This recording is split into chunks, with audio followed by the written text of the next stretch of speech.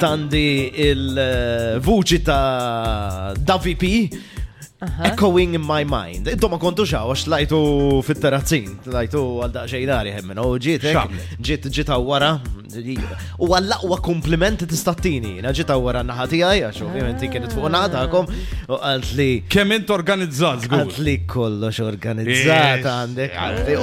U damet, mux ekbis, għax in-linja mux bizzejiet, damet għadet għawek tara u tosserva kif kollox u f'postu u kollox, dan u għall-ikbar kompliment li tistattini.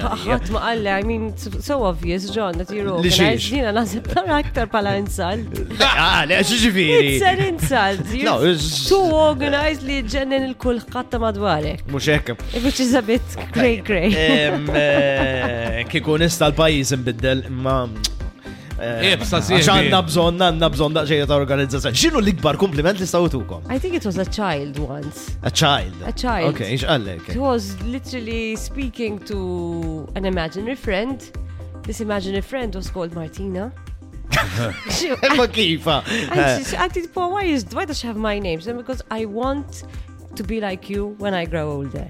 Tipo, you are my idol. Tipo, you are... Inspiration.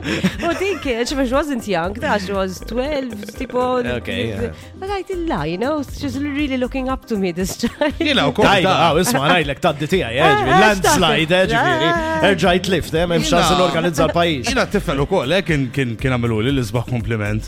Kien għalli you look like my daddy. Kien jismu Brooklyn it-tifel, Brooklyn Beckham. Okay. Uj, no!